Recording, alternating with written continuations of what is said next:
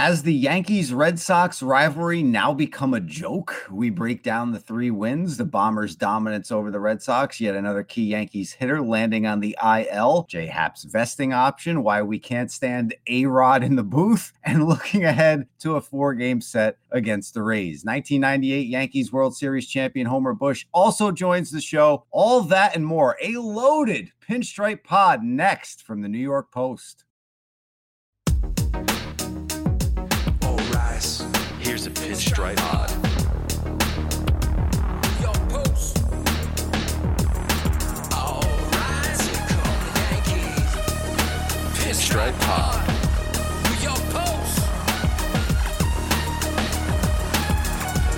Welcome to the Pinstripe Pod, our New York Yankees podcast from the New York Post. I'm your host, Chris Sheeran, alongside my co-host, 4-time Yankees World Series champion, Jeff Nelson. Follow us on Twitter. I'm at Chris Sheeran, yes, and Nelly is at NYNelly43.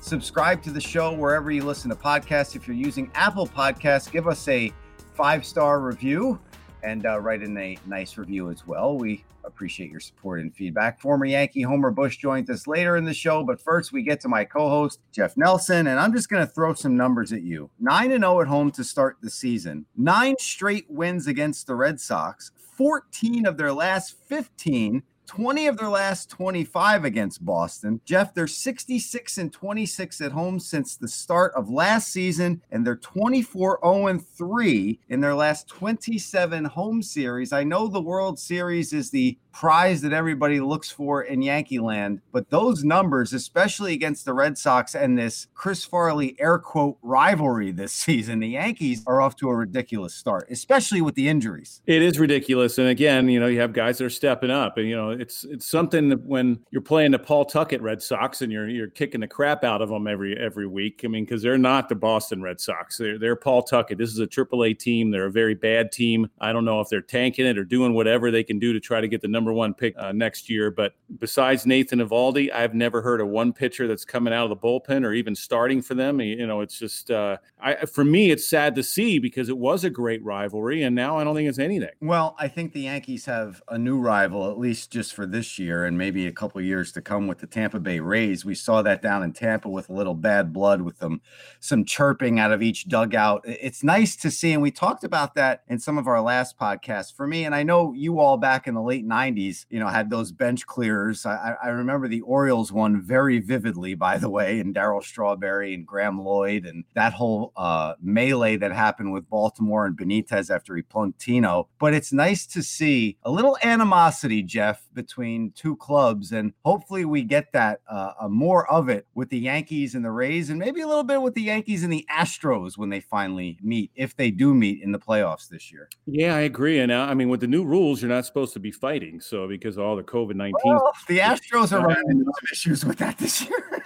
I know. I mean, I like it. I mean, you don't see too much of it. Everybody gets suspended for long lengths of time now. So, sometimes guys stay away from that stuff. But, maybe in 2021, that'll be rebuilt again. And maybe when the Yankees do play the Astros during the regular season, they won't forget, kind of like everybody else shouldn't forget. But you're right, with the Rays and the Yankees, that's becoming a nice rivalry, and it's almost taken the place of the Red Sox Yankees. I know that'll always be there, and the fans, because they're not there, but the media will still get excited about it, but maybe a little bit more so with the Rays. The Rays are a very good team. They win in a bunch of different ways. They're going to be right on the heels of the Yankees, no matter how well the Yankees are playing. And you got to hand it to the Yankees. They're beating up on teams they should beat, and the Red Sox are a team that everybody should beat up on, and they're doing it. And, they got one more game for it. Yankee fans, take a long look at what the Red Sox are going through in 2020. And I know it's a shortened season and it's not normal by any means, but look at what the Red Sox have become. And the Yankees, through their quote unquote rebuild, they were always in it, Jeff. They always had an opportunity, whether they missed the playoffs or not. They were always in the hunt. The Red Sox are nowhere near the hunt. So Yankee fans should be extremely happy that every season this organization tries to put a team on the field that's going to compete and try to make the playoffs every season. Well, there's no way you can have a rebuild in New York. I don't know how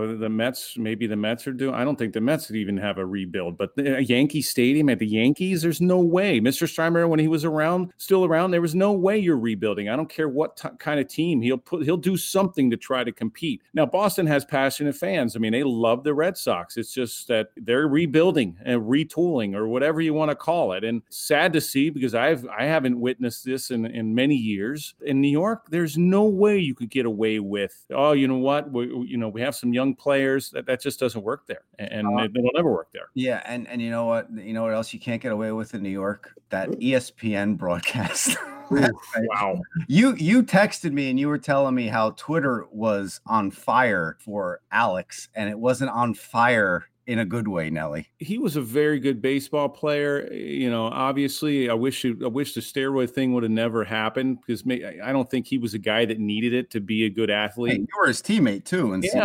I saw him in Seattle, and I don't know how far it goes back or when he used. I mean, I'm not sure. And for him to sue baseball, sue the Yankees, and all this other stuff, and I think some of the broadcast is forced. I think some of his comparisons, what they do last week or a couple weeks ago, was Judge with Michael Jordan and Tiger Woods, and Ken Davidoff said, "Jesus Christ." Oh, exactly. I mean, what the heck? It's the comparisons and some of the stuff. Because the thing is it surprises me. It was such a smart baseball player when he played. I mean, he could pick up on what pitchers' tendencies as far as were they tipping pitches or doing something. He knew how to hit. He looked in certain zones, and then in the broadcast, it just doesn't come out that way. And sometimes it's tough to listen to. Jack Curry at Yes thinks Alex has probably one of the highest baseball IQs that he's ever come across in a clubhouse. So you saying that about when he was a player is no shock to me. But what is shocking is sometimes what he says. Like last night, I had no idea where he was going, Nelly, with the shift in baseball. The Red Sox had a shift on Aaron Hicks. And this is just the first part of a two-part question I have for you, because we were texting about this last night. It drives me absolutely insane. But this is the first part. He likened the excitement of the NBA to the shift in baseball.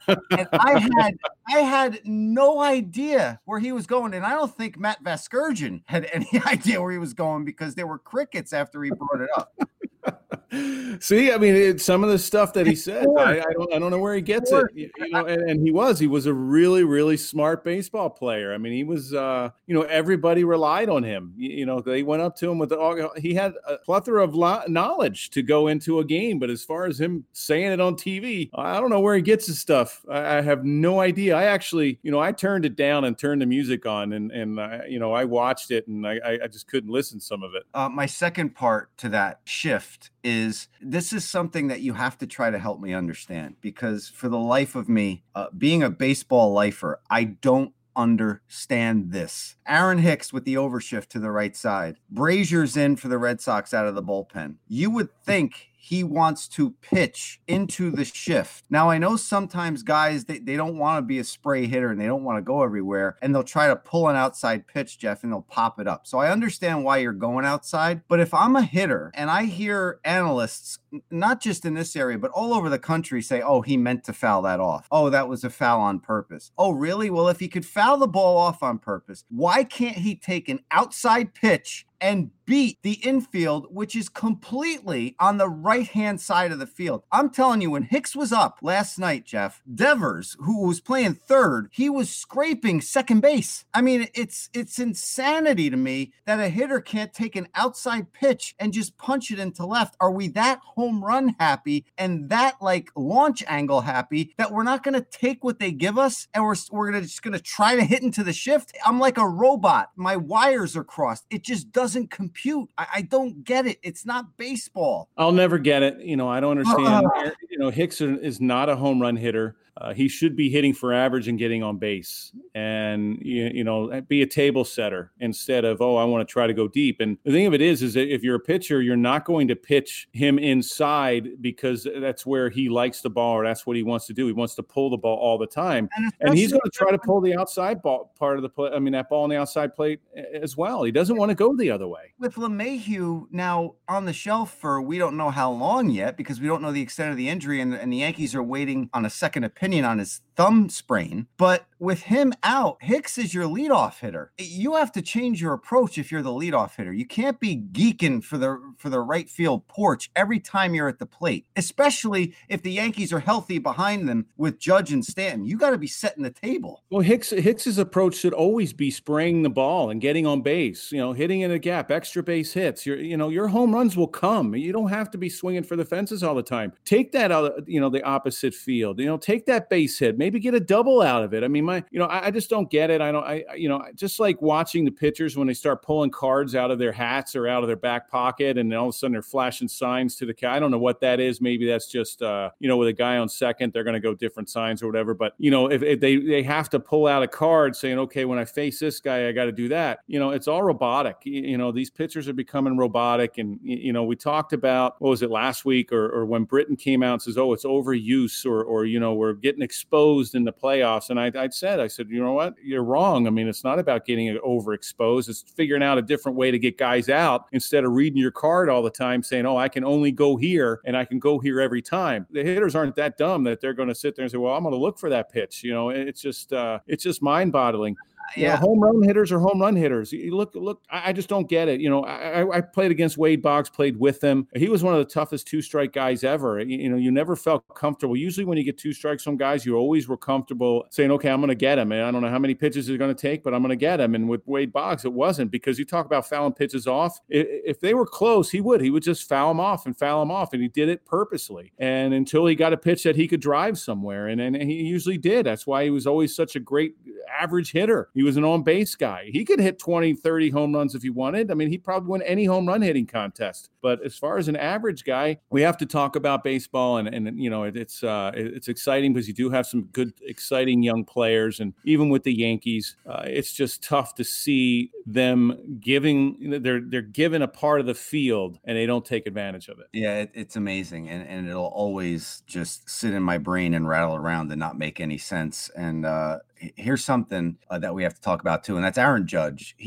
I had the opportunity to ask him a couple questions yesterday. The Yankees made him available before their Sunday game against the Red Sox. He says he's 100%. And he says he could play right now, but the Yankees put him on the injured list to protect him because they don't want a mild calf strain to turn into a grade 1 or a grade 2. And we've saw, Jeff, these grade 1 and grade 2 calf strains the past couple of seasons with the Yankees. And we see how long that these injuries last. They could linger throughout the entire season with the shortened season, with everything else going on in the world today with coronavirus and everything else. The Yankees just said, look, go on the injured list. We'd rather you miss a handful of games now rather than multiple games later. He says he's going to be ready to come off. He's starting baseball activities today, Monday, and he said he should be ready to come off for the Subway Series this weekend. But is it a little disconcerting to you that you have a player that could play and he's not? It is very disconcerting. I understand what the Yankees are trying to do. They just see Stanton go down.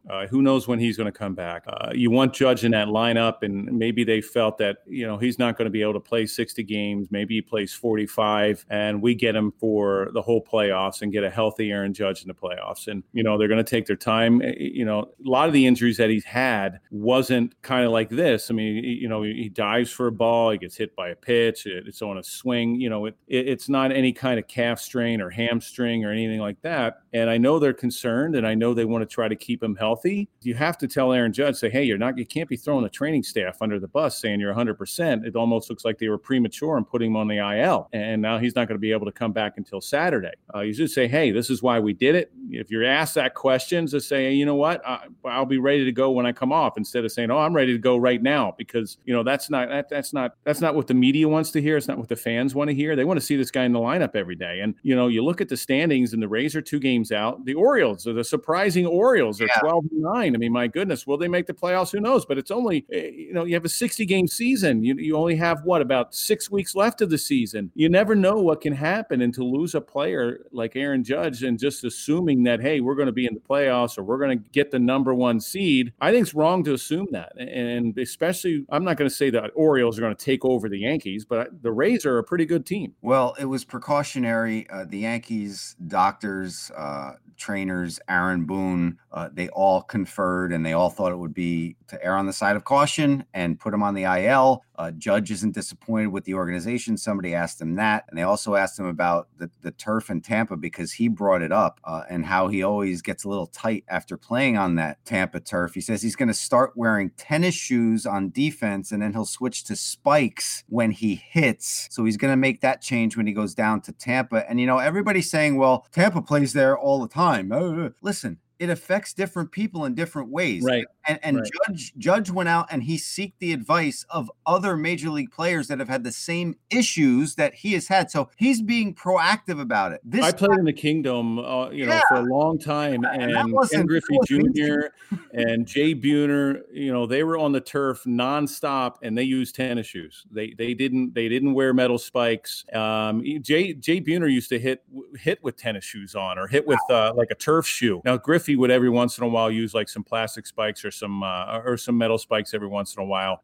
He would do that, but he's right. And now that was the old turf. That wasn't this grass turf that they had. So you're right. It affects everyone differently, and it may be because the Aaron Judge is 6'8" that it's going to affect him a little bit more than others, more than like a low gravity guy, maybe somebody that's like 6 foot. But I can understand what the Yankees are doing because they want to keep this guy healthy, and any kind of like little tweak, they I don't want to say get paranoid, but it's like, we got to protect ourselves, and we got to protect him, and they'll throw him on the IL just so, I guess maybe for the benefit of him, not all of a sudden going 100%, because that's what he plays. He plays at 100% and sometimes reckless, but that's just the way Aaron Judge is, and you applaud that. Yes, absolutely. And I think the case that DJ LeMahieu got hurt after him, I think maybe if LeMahieu was on the shelf before Judge, we might still see Judge in there and not on the IL, but that's the fallacy of the predetermined outcome. Our buddy Michael Kay says that all the time, so I figured I'd get that in there. But LeMahieu, we're still waiting on word on him with his thumb strain, Nelly. He was batting .411 when he went down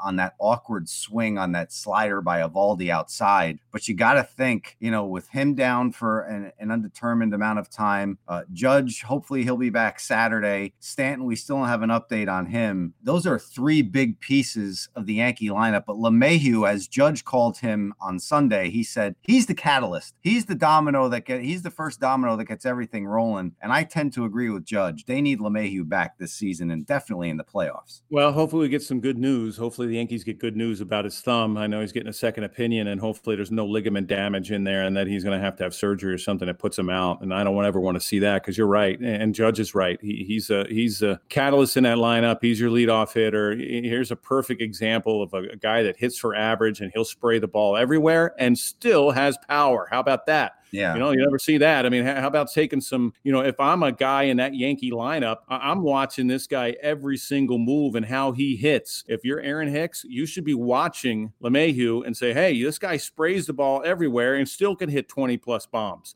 and still hit over 300 all the time. I mean, I don't get it, but whatever. But yeah, I think they definitely need some good news for LeMahieu, because when you go into the playoffs, this is a weird playoff system this year that the 2 out of 3, you wind up playing some low level team, and all of a sudden they throw 2 good starters at you, and you don't have your main guys in that lineup. It's going to be, you're holding your breath if the Yankees can get through that. Well, we're going to have that situation Tuesday, Wednesday, and Thursday when the Yankees take on the Rays in the Bronx. The Trop has been an absolute house of horrors for the Yankees, but they've played the Yankees have played the Rays better at home, and the Yankees are playing insane at home right now as we tape this. As we mentioned, 9-0 to start the season in the Bronx. They wrap up that series against the Red Sox tonight, the wraparound weekend series, and then start that 3-game series against the Rays. And you have 3 main pieces of your lineup that are not going to be in the lineup. So it's going to be interesting to see how the Yankees do in this 3-game series against the Rays now. Oh, no doubt. It is going to be interesting. But the Rays have a chip on their shoulder. And I think we saw that when the Yankees were in Tampa, and they're like, hey,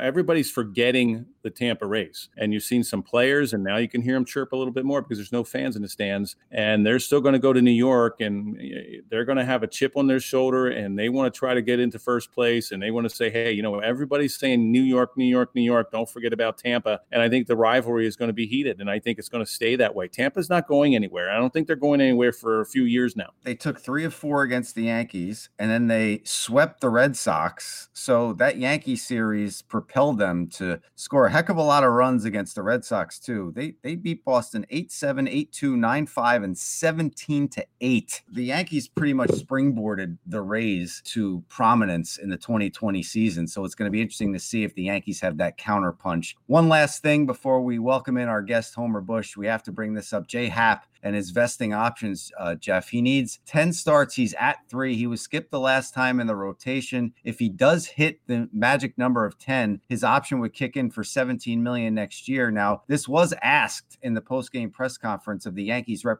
team representative, Zach Britton. He refused to answer it because he thought it was a better question for Jay and Jay's agent. But my thing for Happ, and I'm pretty sure Jay agrees with this sentiment, pitch better and you won't get skipped in the rotation. Well, he pitched really well yesterday, and in the Sunday night game, and he had 75 pitches, and I thought he could have gone a little bit more. I know Aaron Boone loves to go into that bullpen. It was a 4-1 game, but he was getting a lot of easy outs, and just seems to me that the Red Sox have given up. Every time they take the field, you just see it on their face. They're obviously not having fun. There aren't any smiles, and it's tough to see. But Happ was throwing well. I mean, he had a good breaking ball. His fastball location was really good. He pitched up in the zone, got some swings and misses up in the zone, and it didn't seem like he was struggling at all to get outs. And that's what I think, that's the eye test. When you're throwing a lot of pitches and you're struggling to get outs, okay, I can understand 5 2/3. But when you're not struggling to get outs and you're basically breezing through the game and you have 75 pitches, I might want to try to go hitter by hitter instead of, okay, he got a guy on base or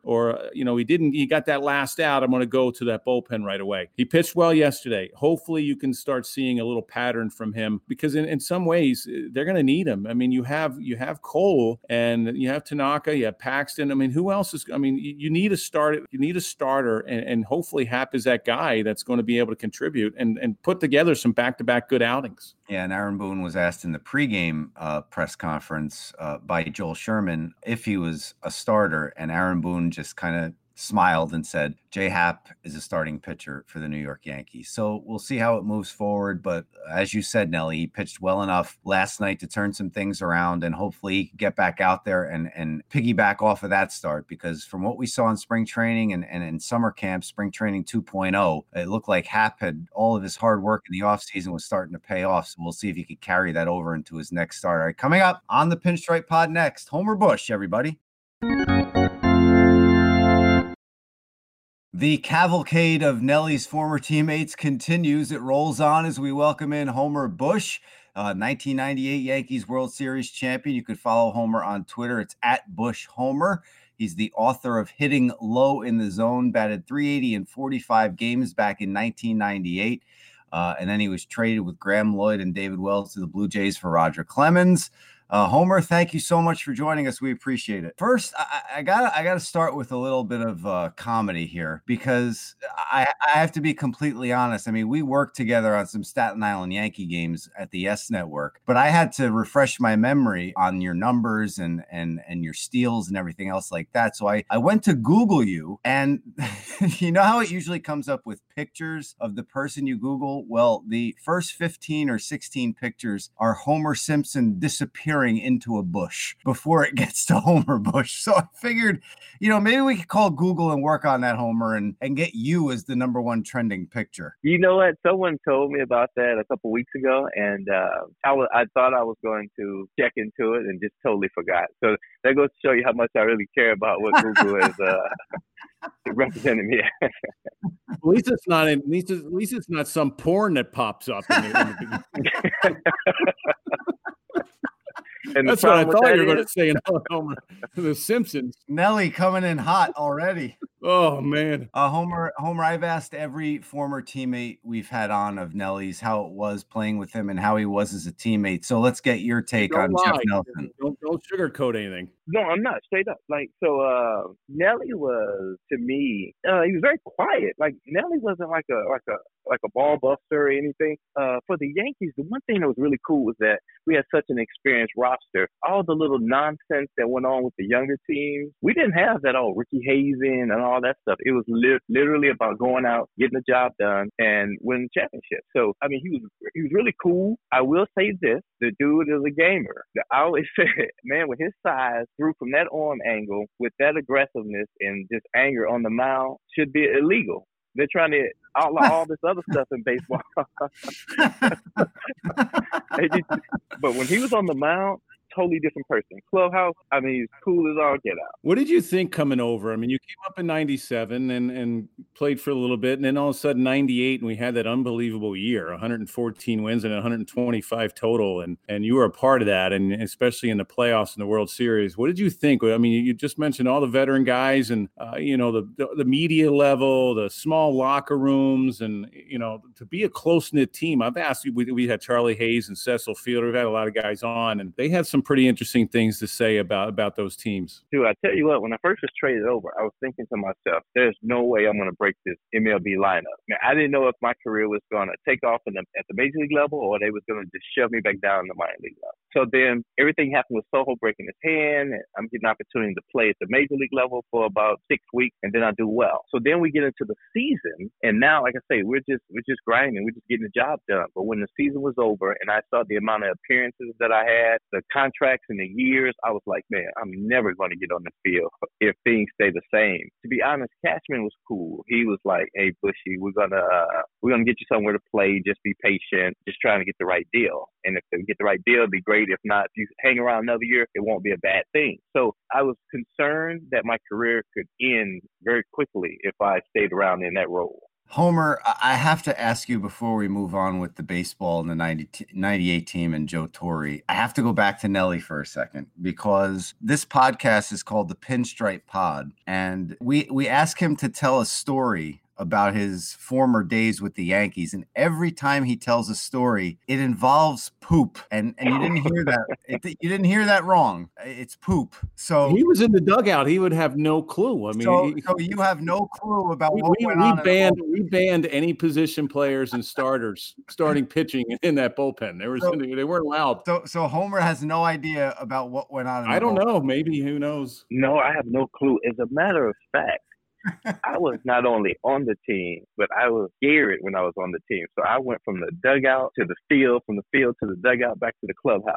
That was my extent of, seeing the venue of Yankee Stadium in 98. So I didn't ask about anything. I mean, I was literally like zoned in. All right. Since you don't know anything about poop, let me ask about your Yankee experience then.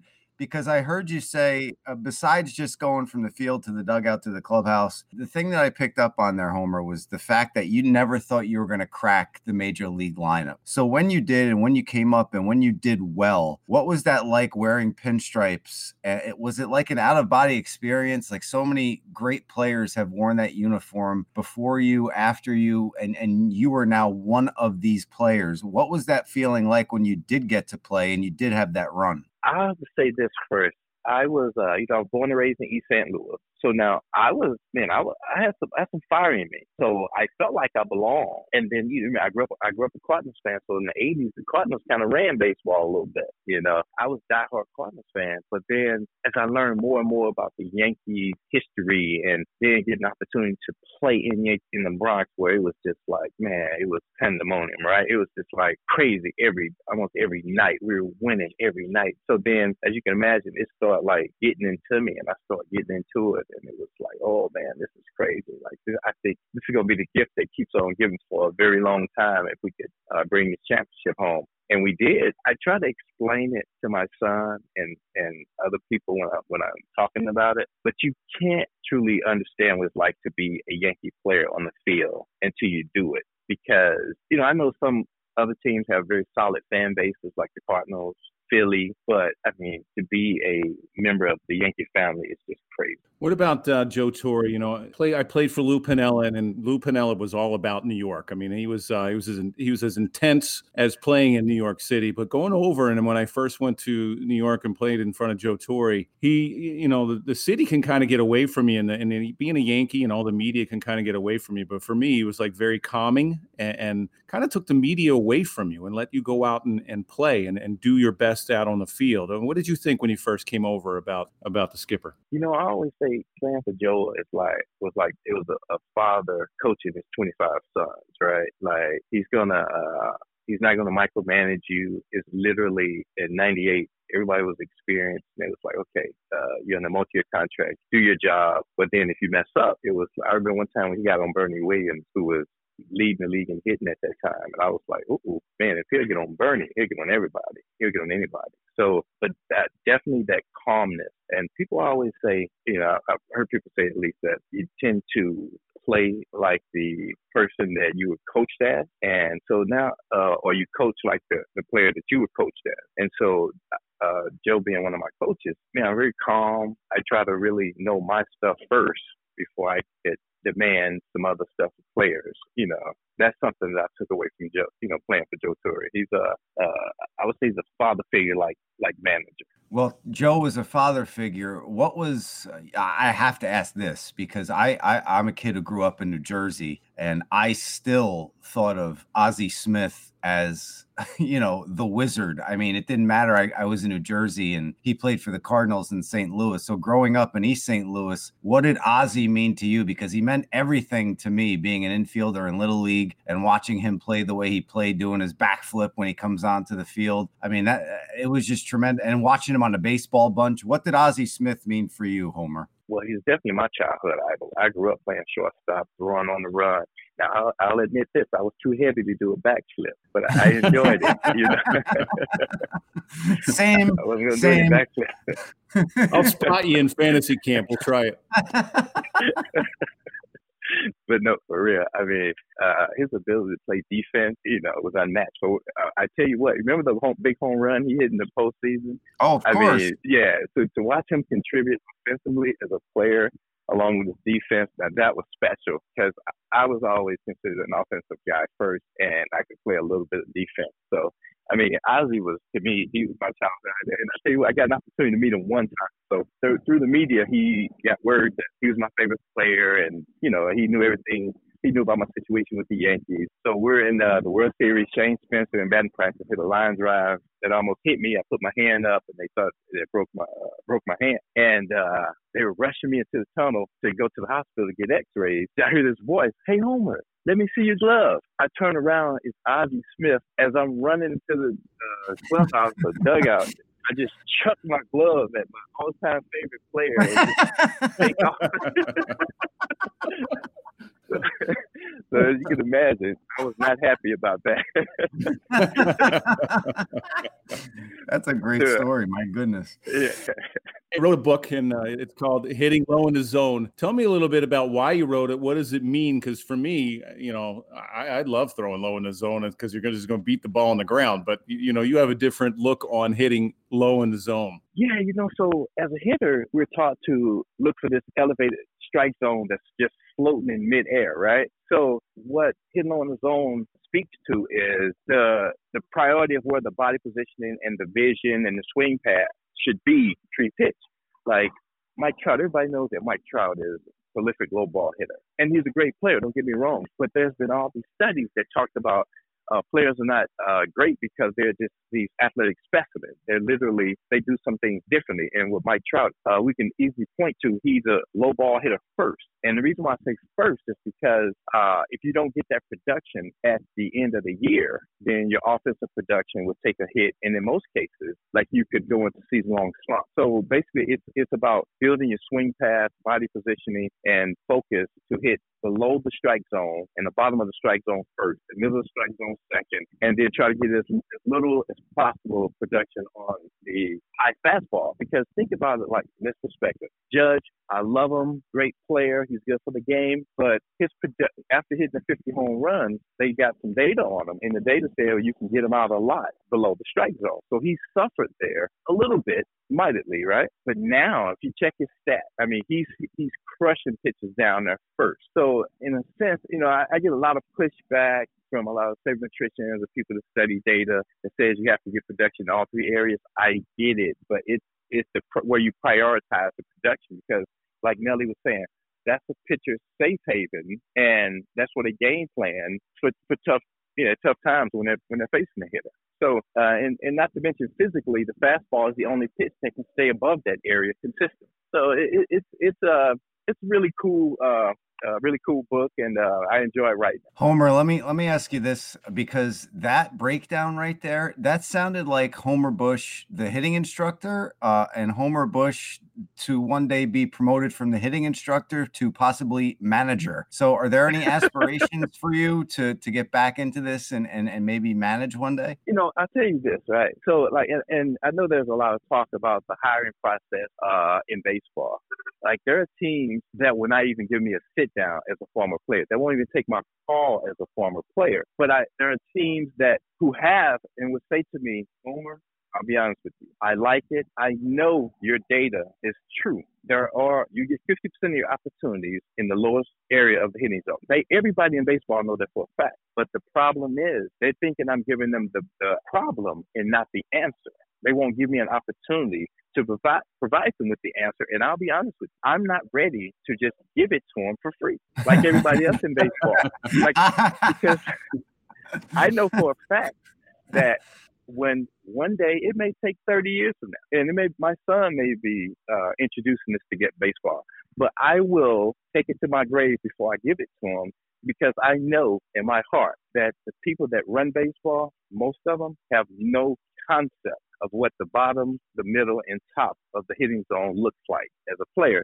So the fact that they're trying to tell me is ridiculous. And so, just from what you told me, you sounded like a professor of hitting when you were describing your book. So I tend to believe what you're saying. You had my attention, Homer. No, I appreciate it. But yeah, no, it's I'll get an opportunity one day. Oh, I did with the San Diego Padres, and the team I coached.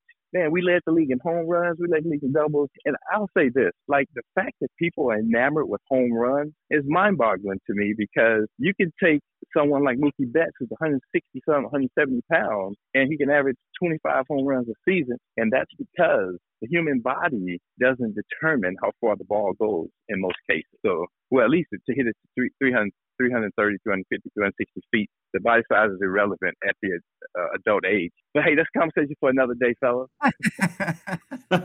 Hey, Homer, Jake Brown here. I got two questions for you. First is, you put up some incredible numbers in, part-time play in 98, and then in 99, you had a great year with 128 games. And then 2001, you had a good year part-time. You played a lot of part-time. First off, how hard was it for you staying fresh, not knowing your role exactly and still being great? And then my second question is, those recurring hip injuries, did that really play a toll on you mentally? And because you cut your career short because of them, and obviously a hip is important, especially for a guy who's stealing bases, but those hip injuries don't come around. I think you could have had an even longer career than you did. No, I appreciate it. And it's amazing, because I was actually a starter who just couldn't get on the field for 140, 150 games. So I was fresh mentally. I was fresh from the standpoint of, well, I'm still the starter. I just got to get back out there, right? So it's not like I was basically on the DL. So that's the one thing that concerned me, was that when I was having all these injuries, and I was on a 3-year contract, it was like, oh man, I got to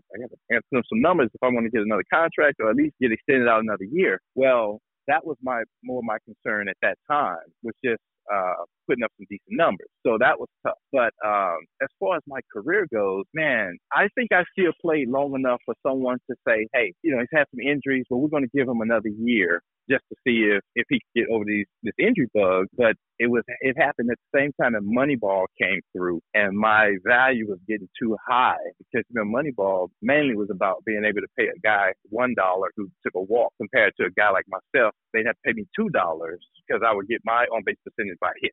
So they were like, hey, on-base percentage is all we're looking for, and we can get it cheaper. And so Moneyball blew through at a time when I really needed for it to hold off for like another 5 years so that I can prolong my career. So that's one of the reasons why I really got into Moneyball, because I didn't want data to hurt my son or younger players that I knew if I could step in and help out. Homer, just one more for me, and that is the 100th anniversary of the Negro Leagues, just what that means to you, and the significance of this anniversary for you. I'm a huge believer in, like, you don't know where you're going until you know where you've been. For so many people at a time where they were passionate about something and they enjoyed playing something that I get to enjoy for free or little effort. I mean, I can't be thankful enough at the end of the day. But what I can say, I do understand like history of that past in general. So I can only imagine what they went through on top of that. So I'm extremely grateful. I know I wouldn't be in the situation that I'm in and the situation I'm trying to allow my son to continue forward in. Like there's just a blessing all around. And I think it really speaks to just how grateful I am and have been when it comes to the game of baseball and how I try to share it. I don't share it as if like, I was the best or, I was great or, or I know so much, because I know so many people have put me in this position to do things so it can continue on. Homer, thank you so much. We appreciate it for the time. Another one of Nelly's teammates from the 1998 World Series champion Yankees, Homer Bush. We appreciate it. He could follow him on Twitter @BushHomer. And don't forget, go to Amazon, check out his book, Hitting Low in the Zone, A New Baseball Paradigm. You can get it in paperback right now. So, Homer, thank you so much. We appreciate for dropping the knowledge. Even though you held back on some of your hitting knowledge, we appreciate all the time, buddy. All right. Hey, let's talk. Thanks, offline. Homer. Thanks, Homer. You are the greatest, man. You're the greatest. Thanks, Nelly. I appreciate it, man.